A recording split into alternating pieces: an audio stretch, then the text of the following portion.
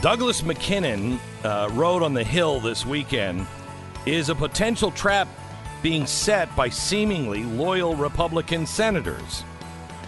I don't even know what loyal Republican senators mean anymore. Douglas McKinnon joins us now. Hello, Doug. How are you? Glenn, thanks for having me back on. I really appreciate it. Yeah, no, not a problem. I'm fascinated by this. Tell me the theory here.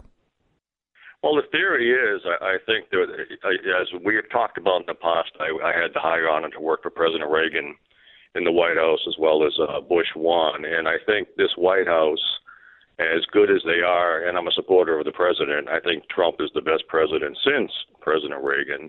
That said, I do believe the president and the West Wing are putting way too much faith in the Senate. And it's one of these things where I talked to one senior staffer and a former senior staffer up on the Hill who told me that there were a number of meetings going on behind closed doors between a number of Republican senators, and the fear is that with the weight of history, and as you and I understand very, very well, even most, quote, as you just said, what's a loyal Republican senator, right? Because the vast majority of these Republican senators, either privately or publicly, can't stand President Trump for a lot of reasons. The main reason being, Glenn, they can't control him. They've never been able to control him. Right. They can't predict what he's going to do. And so because of that, does it make more sense for them to have someone who's part of the club become president, and someone who's part of the club, who's a good guy, by the way, but is Vice President Mike Pence, but Mike Pence is part of the club. And again, how easy would it be for you only need 20 of the 53 Republican senators to say, wait a minute, I think here's our historic opportunity to remove a president none of us like. And again, the conventional wisdom is the president's going to get acquitted in the Senate trial. It's going to be a slam dunk. But my whole point is, and the point of these two staffers that I was speaking with was, let's not assume that. And as I said in the piece too, one of President Reagan's favorite lines was, okay, let's trust but verify here.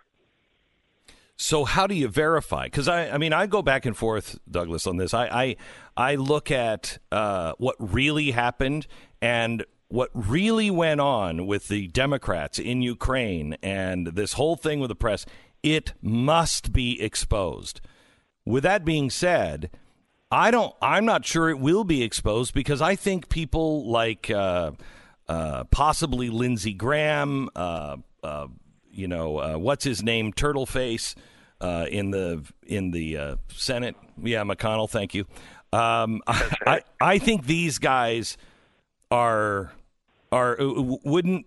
They don't want things exposed either. They want to continue to play in the club, and they probably are dirty along the same lines as what the Democrats have looked like they've been up to. And Donald Trump is a hand grenade, and he went off and he exposed a lot of this dirt. And I'm not sure that there are people on both sides that want this to stop. Well, I agree with you in that sense, too. What I always tell people that are fresh to the United States that don't understand the system, I said, amazingly, if you watch the movie Mr. Smith Goes to Washington, yes, which was made 80 years ago, and you look at the Taylor machine and what's going on as he's controlling various members of the Senate, basically nothing has changed since the time that movie aired 80 years ago. And that's one of the things where Trump is coming in, and he is the disruptor.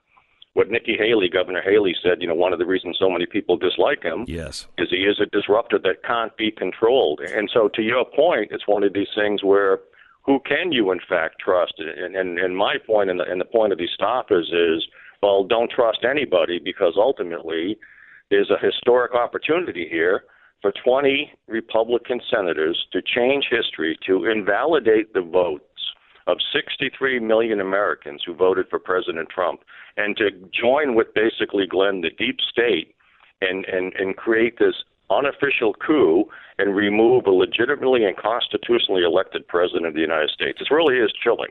Okay, so why do you think that this has a chance of happening? Because when they were talking about articles of impeachment, look at the numbers with the people. The people are not for it. The Democrats are even having defectors. When they started this, they said, we think we could probably get 10 or 20 Republicans on board. They couldn't even get all Democrats on board for this. Well, I mean, and that's the thing, and that's the conventional wisdom, right? And again, the conventional wisdom says 99.9% chance, the Senate's going to acquit, everyone's going to be happy. And I do suspect that may be the case, but the whole point here is I think the Trump White House is going into this with eyes sort of, if not fully closed, somewhat squinted in terms of what's going on in the Senate, what conversations are taking place, who can we double check with, and what can we be doing that we're not doing right now to protect ourselves and to protect this president. And I'm a little bit surprised that there's at least no conversation emanating from the West Wing of the White House that publicly puts these guys on notice. I think that would be a smart strategy. So, Douglas, what are the things you're watching for as a political consultant? What are the things that you're watching to see if this tide is going in or out? Well, I think one of the things that people should be paying attention to are what conversations are taking place. Are any conversations, and this is where you have to have sort of insiders that are leaking some of this information and saying, are there conversations taking place between certain senators in the West Wing? Are there certain conversations taking place between certain staff members in the vice president's office? I mean, there's a lot of different things that are happening beneath the scenes. And it's one of these things where this is such a unique opportunity. And as we know, before, President Clinton was never going to get impeached. President Nixon resigned before he could go through this. But it's a totally different dynamic, Glenn, with Donald Trump, because he is a one-man band.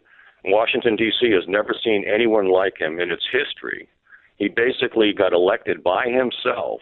And so for all those reasons, and to your point about this club being, even whether it's Lindsey Graham or Mitch McConnell or others, he is a disruptor that they would, if it was a perfect world, as we both know, Glenn, and if they could just flip a switch and make him disappear, they would do it tomorrow. Yeah, they would.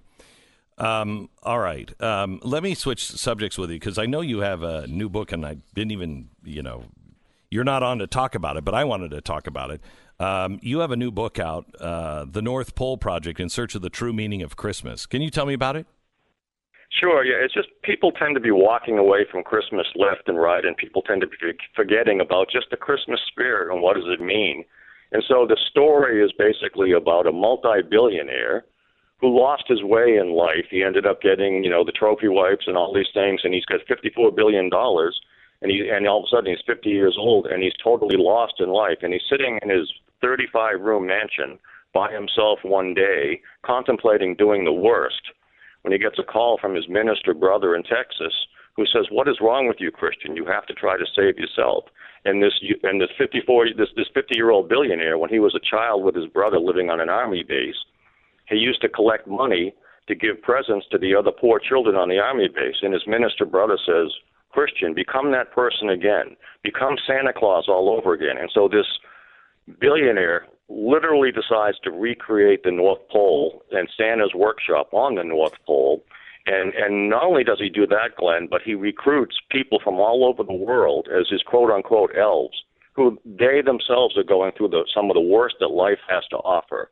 And they are sort of healed by joining this project. And together, these people change the lives for the better of over 500,000 orphans around the world. So is this a story that can be read with your kids, but is kind of like Harry Potter, can be read by an adult and enjoyed, but also a little older kids too? 100%. It's one of these things where we're getting emails now from people that are exactly doing that. Every night they're reading one chapter with their families out loud, because it really is sort of reinvigorating the Christmas spirit in all of them, and that's what makes me the proudest. And for me, I didn't take a dime for this book, by the way, Glenn, and everything goes to charity. That's great. Douglas McKinnon, thank you so much. I appreciate it. The name of the book is The North Pole Project, and his article, which I think is possibly right on the mark, is A Trap Being Set for Trump in the Senate Trial, is available at The Hill. Thanks so much, Douglas McKinnon. Thank you, Glenn. You bet. I will tell you that we're getting to a point to where kids don't read books anymore. And even my son has slowed down on books. And my son was a faster reader than I am. I mean, he could finish a novel in a day and a half. He would race through books and just loves to read. And has, now that he's in school, has slowed down on his reading. And I hate it. I hate it. I didn't like to read when I was a kid. But you have to find the right book. And, I didn't grow up in a family that was reading to us or anything else. And so I read, the first book I ever read when I was, 18 and living on my own was Sherlock Holmes. And I read it just for fun. And it was the first book that I really read for fun. And I probably read it 3 times because I thought no book could be this good. And then I started just reading all kinds of other things and loved it. And reading is just tremendous if you find the right book. And I start to read a lot of books and don't finish a lot of books because it's like, okay, it's not worth pursuing any more than this because I like this, but I don't love it. And I just urge you to read to your kids and get some books for Christmas. I told you yesterday about this Freedom series that you can get it at Libraries of Hope. I think it's librariesofhope.com, or what was the address? Let me look it up. It was, no, that's the old address. Anyway, they're the Freedom series. And if you just Google Libraries of Hope and Freedom series, you'll be able to find the website that they're at. But they're great, and they're the old stories of America and our founding and our principles. And there's just there's lists and lists of great books that are all of the original stories. You can find them at welleducatedheart.com, welleducatedheart.com. If you've never read any of my stories, you know what's weird, Stu, is Christmas Sweater is catching on a second time, but like in Europe. I'm seeing, really? Yeah, I'm seeing all these posts from Poland and I don't think the Ukraine and Hungary and all of these countries that were right behind the Iron Curtain. It's like taking off again in those languages, which is strange and odd. Yeah, we used to have a collection of all the different languages it was printed in. Yeah, it was remember like that? 20 different languages, I think. It's bizarre. Yeah. The Christmas Sweater, if you've never read The Christmas Sweater, that is based on my childhood and my experience. Someday I want to rewrite it because I don't like the ending. It was the first novel I read or I wrote. What? Every time you bring this book up, you have to talk about how you don't like the ending of your own book. Every single freaking time you bring up The Christmas Sweater for the last 10 years, you talk about how you don't like the ending to the book. Everybody else does. I don't. Leave it at that. And also, there's another book out of mine that is Christmas called The Snow Angel. I wrote that for my sisters. If you know somebody who struggles with their dad, it might be a good Christmas present, called The Snow Angel. And my favorite Christmas story that I've written is what is it? Yeah, The Immortal Nicholas. What is it? Because I couldn't remember. I knew it was The Immortal, but then they made me change the title, Immortal Nicholas. So you don't like the title of that book, and you don't like the ending of the other one. Yeah, but I like the story of The Immortal. The Immortal Nicholas is my attempt. I wrote it for my children, and it is my attempt to find a way to bring Christ back into Christmas and to explain the origins of Santa. And so the main character is Agios, who is living at the time of the birth of Christ. And how does this guy become the immortal Nicholas? And it takes all of the traditions of Christmas and explains all of them and makes everything Christ-centered. And it's my favorite story. I worked on it for years, retelling the story to my kids over and over and over again and adjusting it until we got it just right. And I love it. It's the Immortal Nicholas, and it's great for your family, especially at Christmas time. But honestly, good anytime.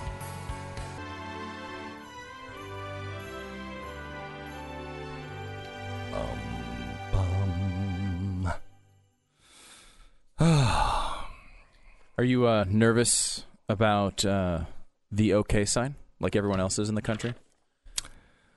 Well, no, not at all. In fact, I'm really hacked off. Is it the Navy that is doing the Army-Navy game? The other Stop it.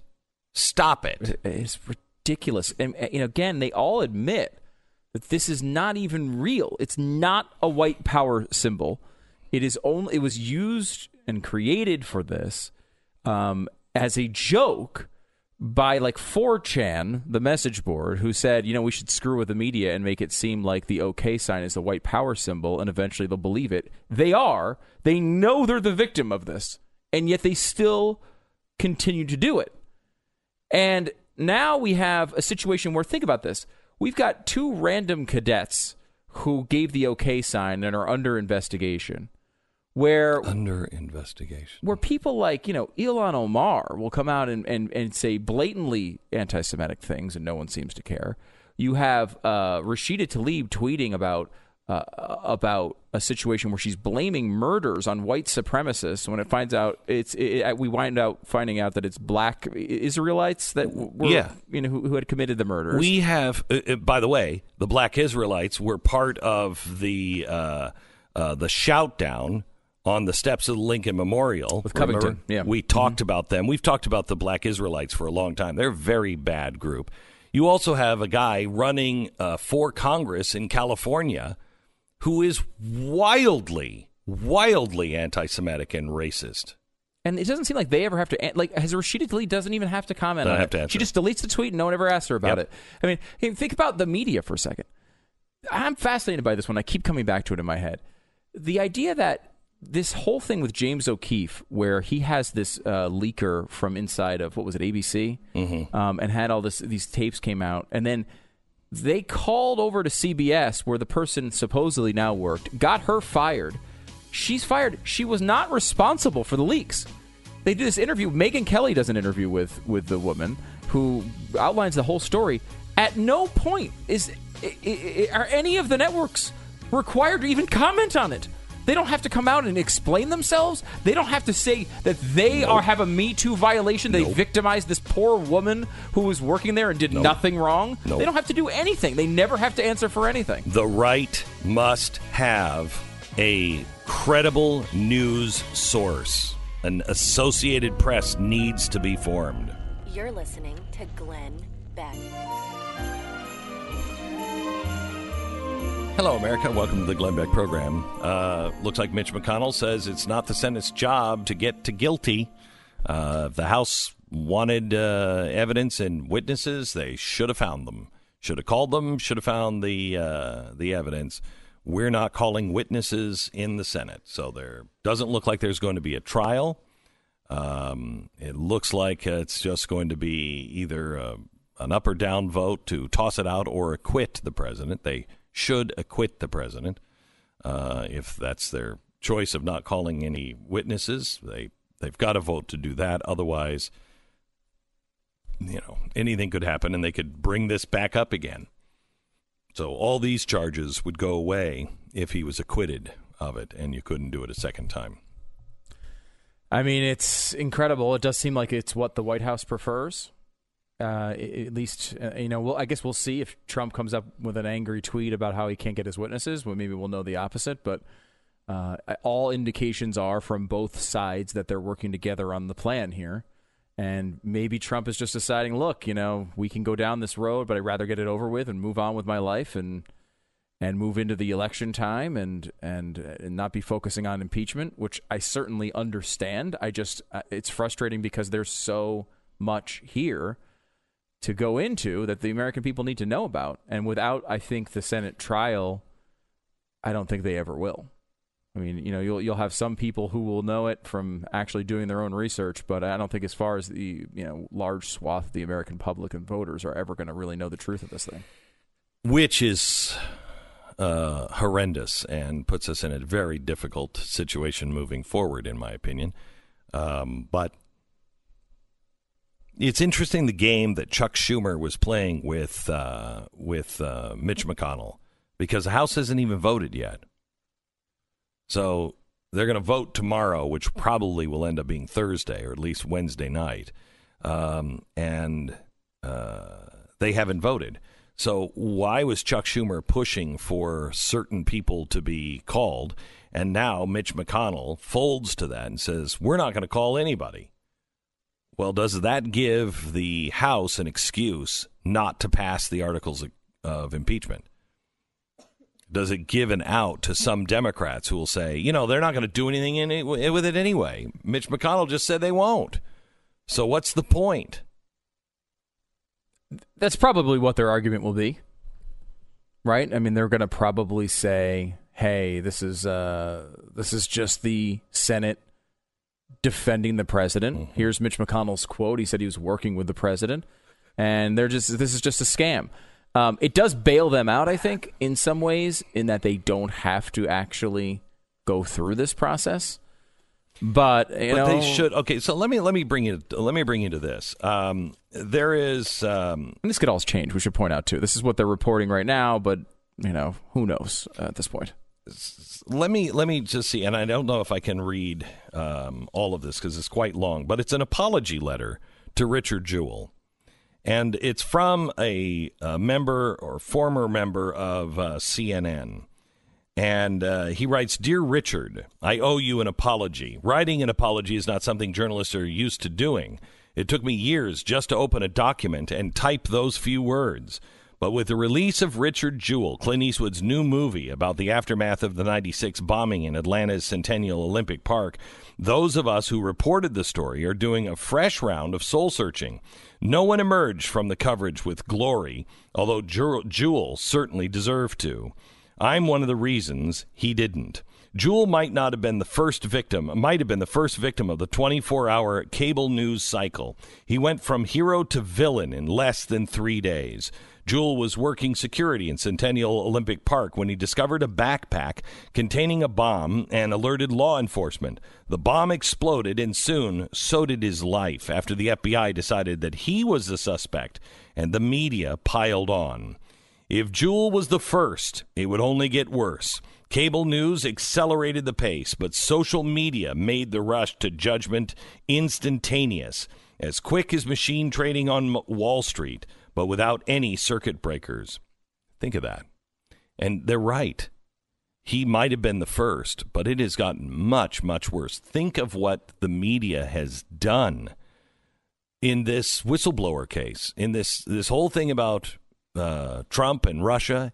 It's turning out it's all lies. Our assignment desk said there had been an explosion during a concert at Centennial Park across the street from our offices at CNN. By the time I made it downstairs, it was clear from sources and witnesses that there had been a bomb. The blast killed one woman, injured 111. A cameraman died of a heart attack as he rushed over to cover the explosion. These days, we would call it an IED. In more innocent days, the murder weapon was called a pipe bomb. During a news conference in those very early hours, someone from the Georgia State Patrol mentioned the security guard named Richard Jewell had spotted the backpack and alerted law enforcement. He seemed to be the hero of the story. I turned to my guest booker and asked her, track him down. By that evening, we had our man. Less than 24 hours after the bombing, Jewell and his mother arrived at CNN. He was flustered. Traffic in the area had been heavy, and they had to rush the last several blocks. Newt Gingrich, the House Speaker, and Sam Nunn were also in the newsroom. Both wanted to shake his hand and thank him for being a hero. Even before he sat down on the set, Jewell was distracted by the attention. The interview I had pushed for offset and set off the chain of events that led to what Jewell later described as 88 days of hell. A former employer of Jewell's, the president of a college in North Georgia, was watching and called the FBI. He wanted the Bureau to know that Jewell had worked for him and that he had been forced to resign. Agents in the FBI Behavioral Science Unit in Quantico were also paying attention.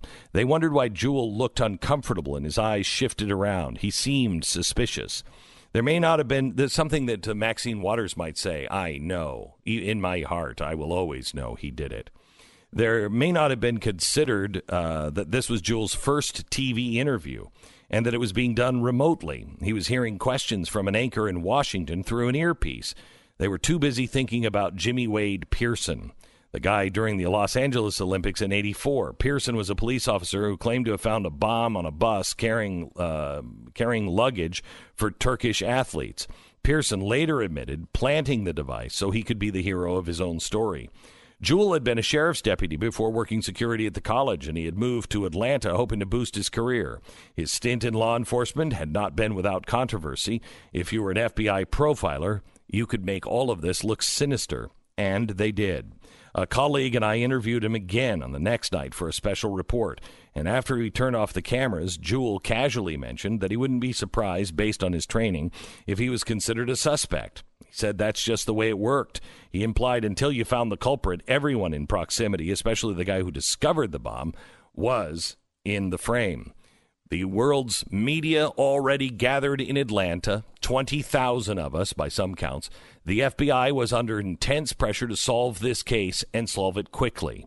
Agents were chasing down dozens of leads, trying to figure out who had been near the bench and who made the 911 call. The bomb in Centennial Park. You have 30 minutes, said the caller. The FBI called Juul to the Atlanta field office on Tuesday afternoon, pretending they were making a training tape. He was the hero, so they wanted his help. No need to bring a lawyer. They were going to lead him in, lead him on, and spring their trap. As they were trying to trick him into a confession, Free called Atlanta and told the agents in the room to read Juul his rights. The agents made the situation worse by pretending that giving him his Miranda rights was part of the training tape.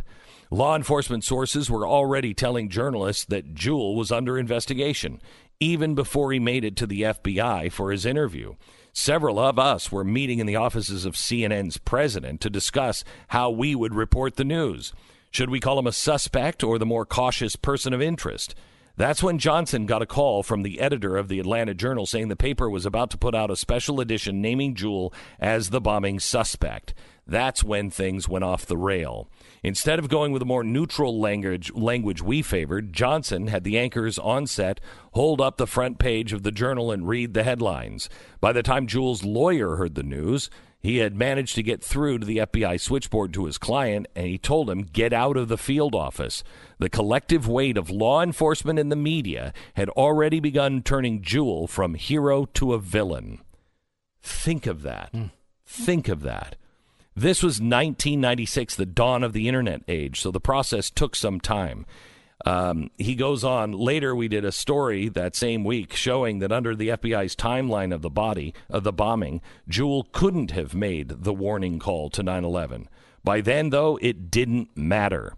The media was camped out in front of Juul's apartment. Every time he went somewhere, he was followed by an absurd caravan of FBI agents and cameras. It was relentless, and it was wrong. Richard Juul was not the Olympic Park bomber. Despite the innuendo and FBI leaks that he was their man, Juul was never charged. Now think of this. Despite of the innuendo that is happening in the media and the FBI leaks that he was their man, does any of this sound familiar? Even though he was never charged, he was still the suspect. Eventually, there were more bombings using similar devices outside a gay nightclub and an abortion clinic in Atlanta and Birmingham.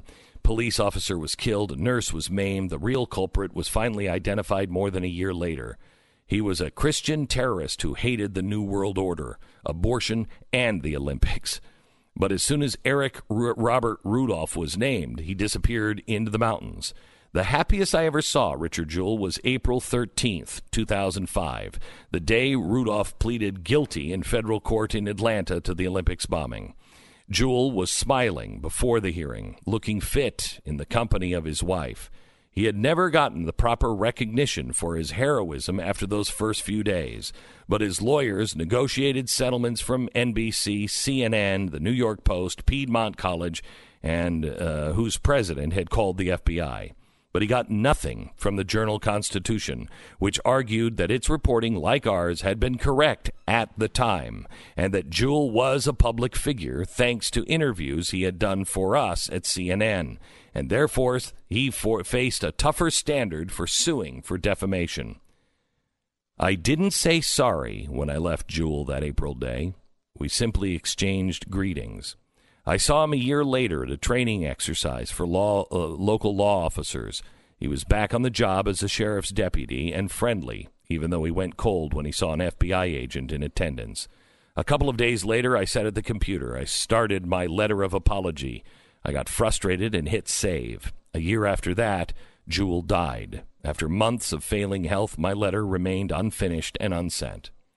So how do I make sense of all this these years later, when I have an Emmy on my shelf for my coverage in those first 24 hours? We in the media got it wrong. Even though our reporting was right, there's a paradox. Jewell wasn't the FBI's main suspect. Yes, the FBI has a lot to answer for, but this is about our responsibility. Suppose that CNN had been more nuanced and called Jewell a person of interest. Our repetitive and relentless coverage would still have made it look like the authorities thought he was the culprit.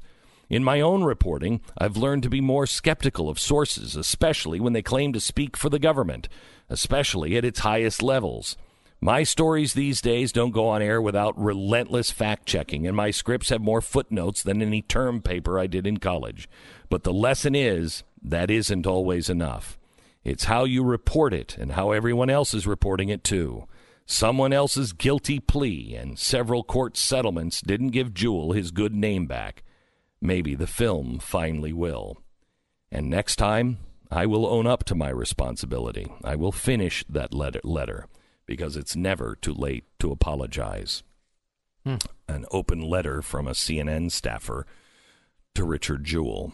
I wonder if anyone at CNN is reading this, including the author, and seeing the similarities of what they've done with FBI sources telling them incorrect information and going after their guy because they know he's guilty.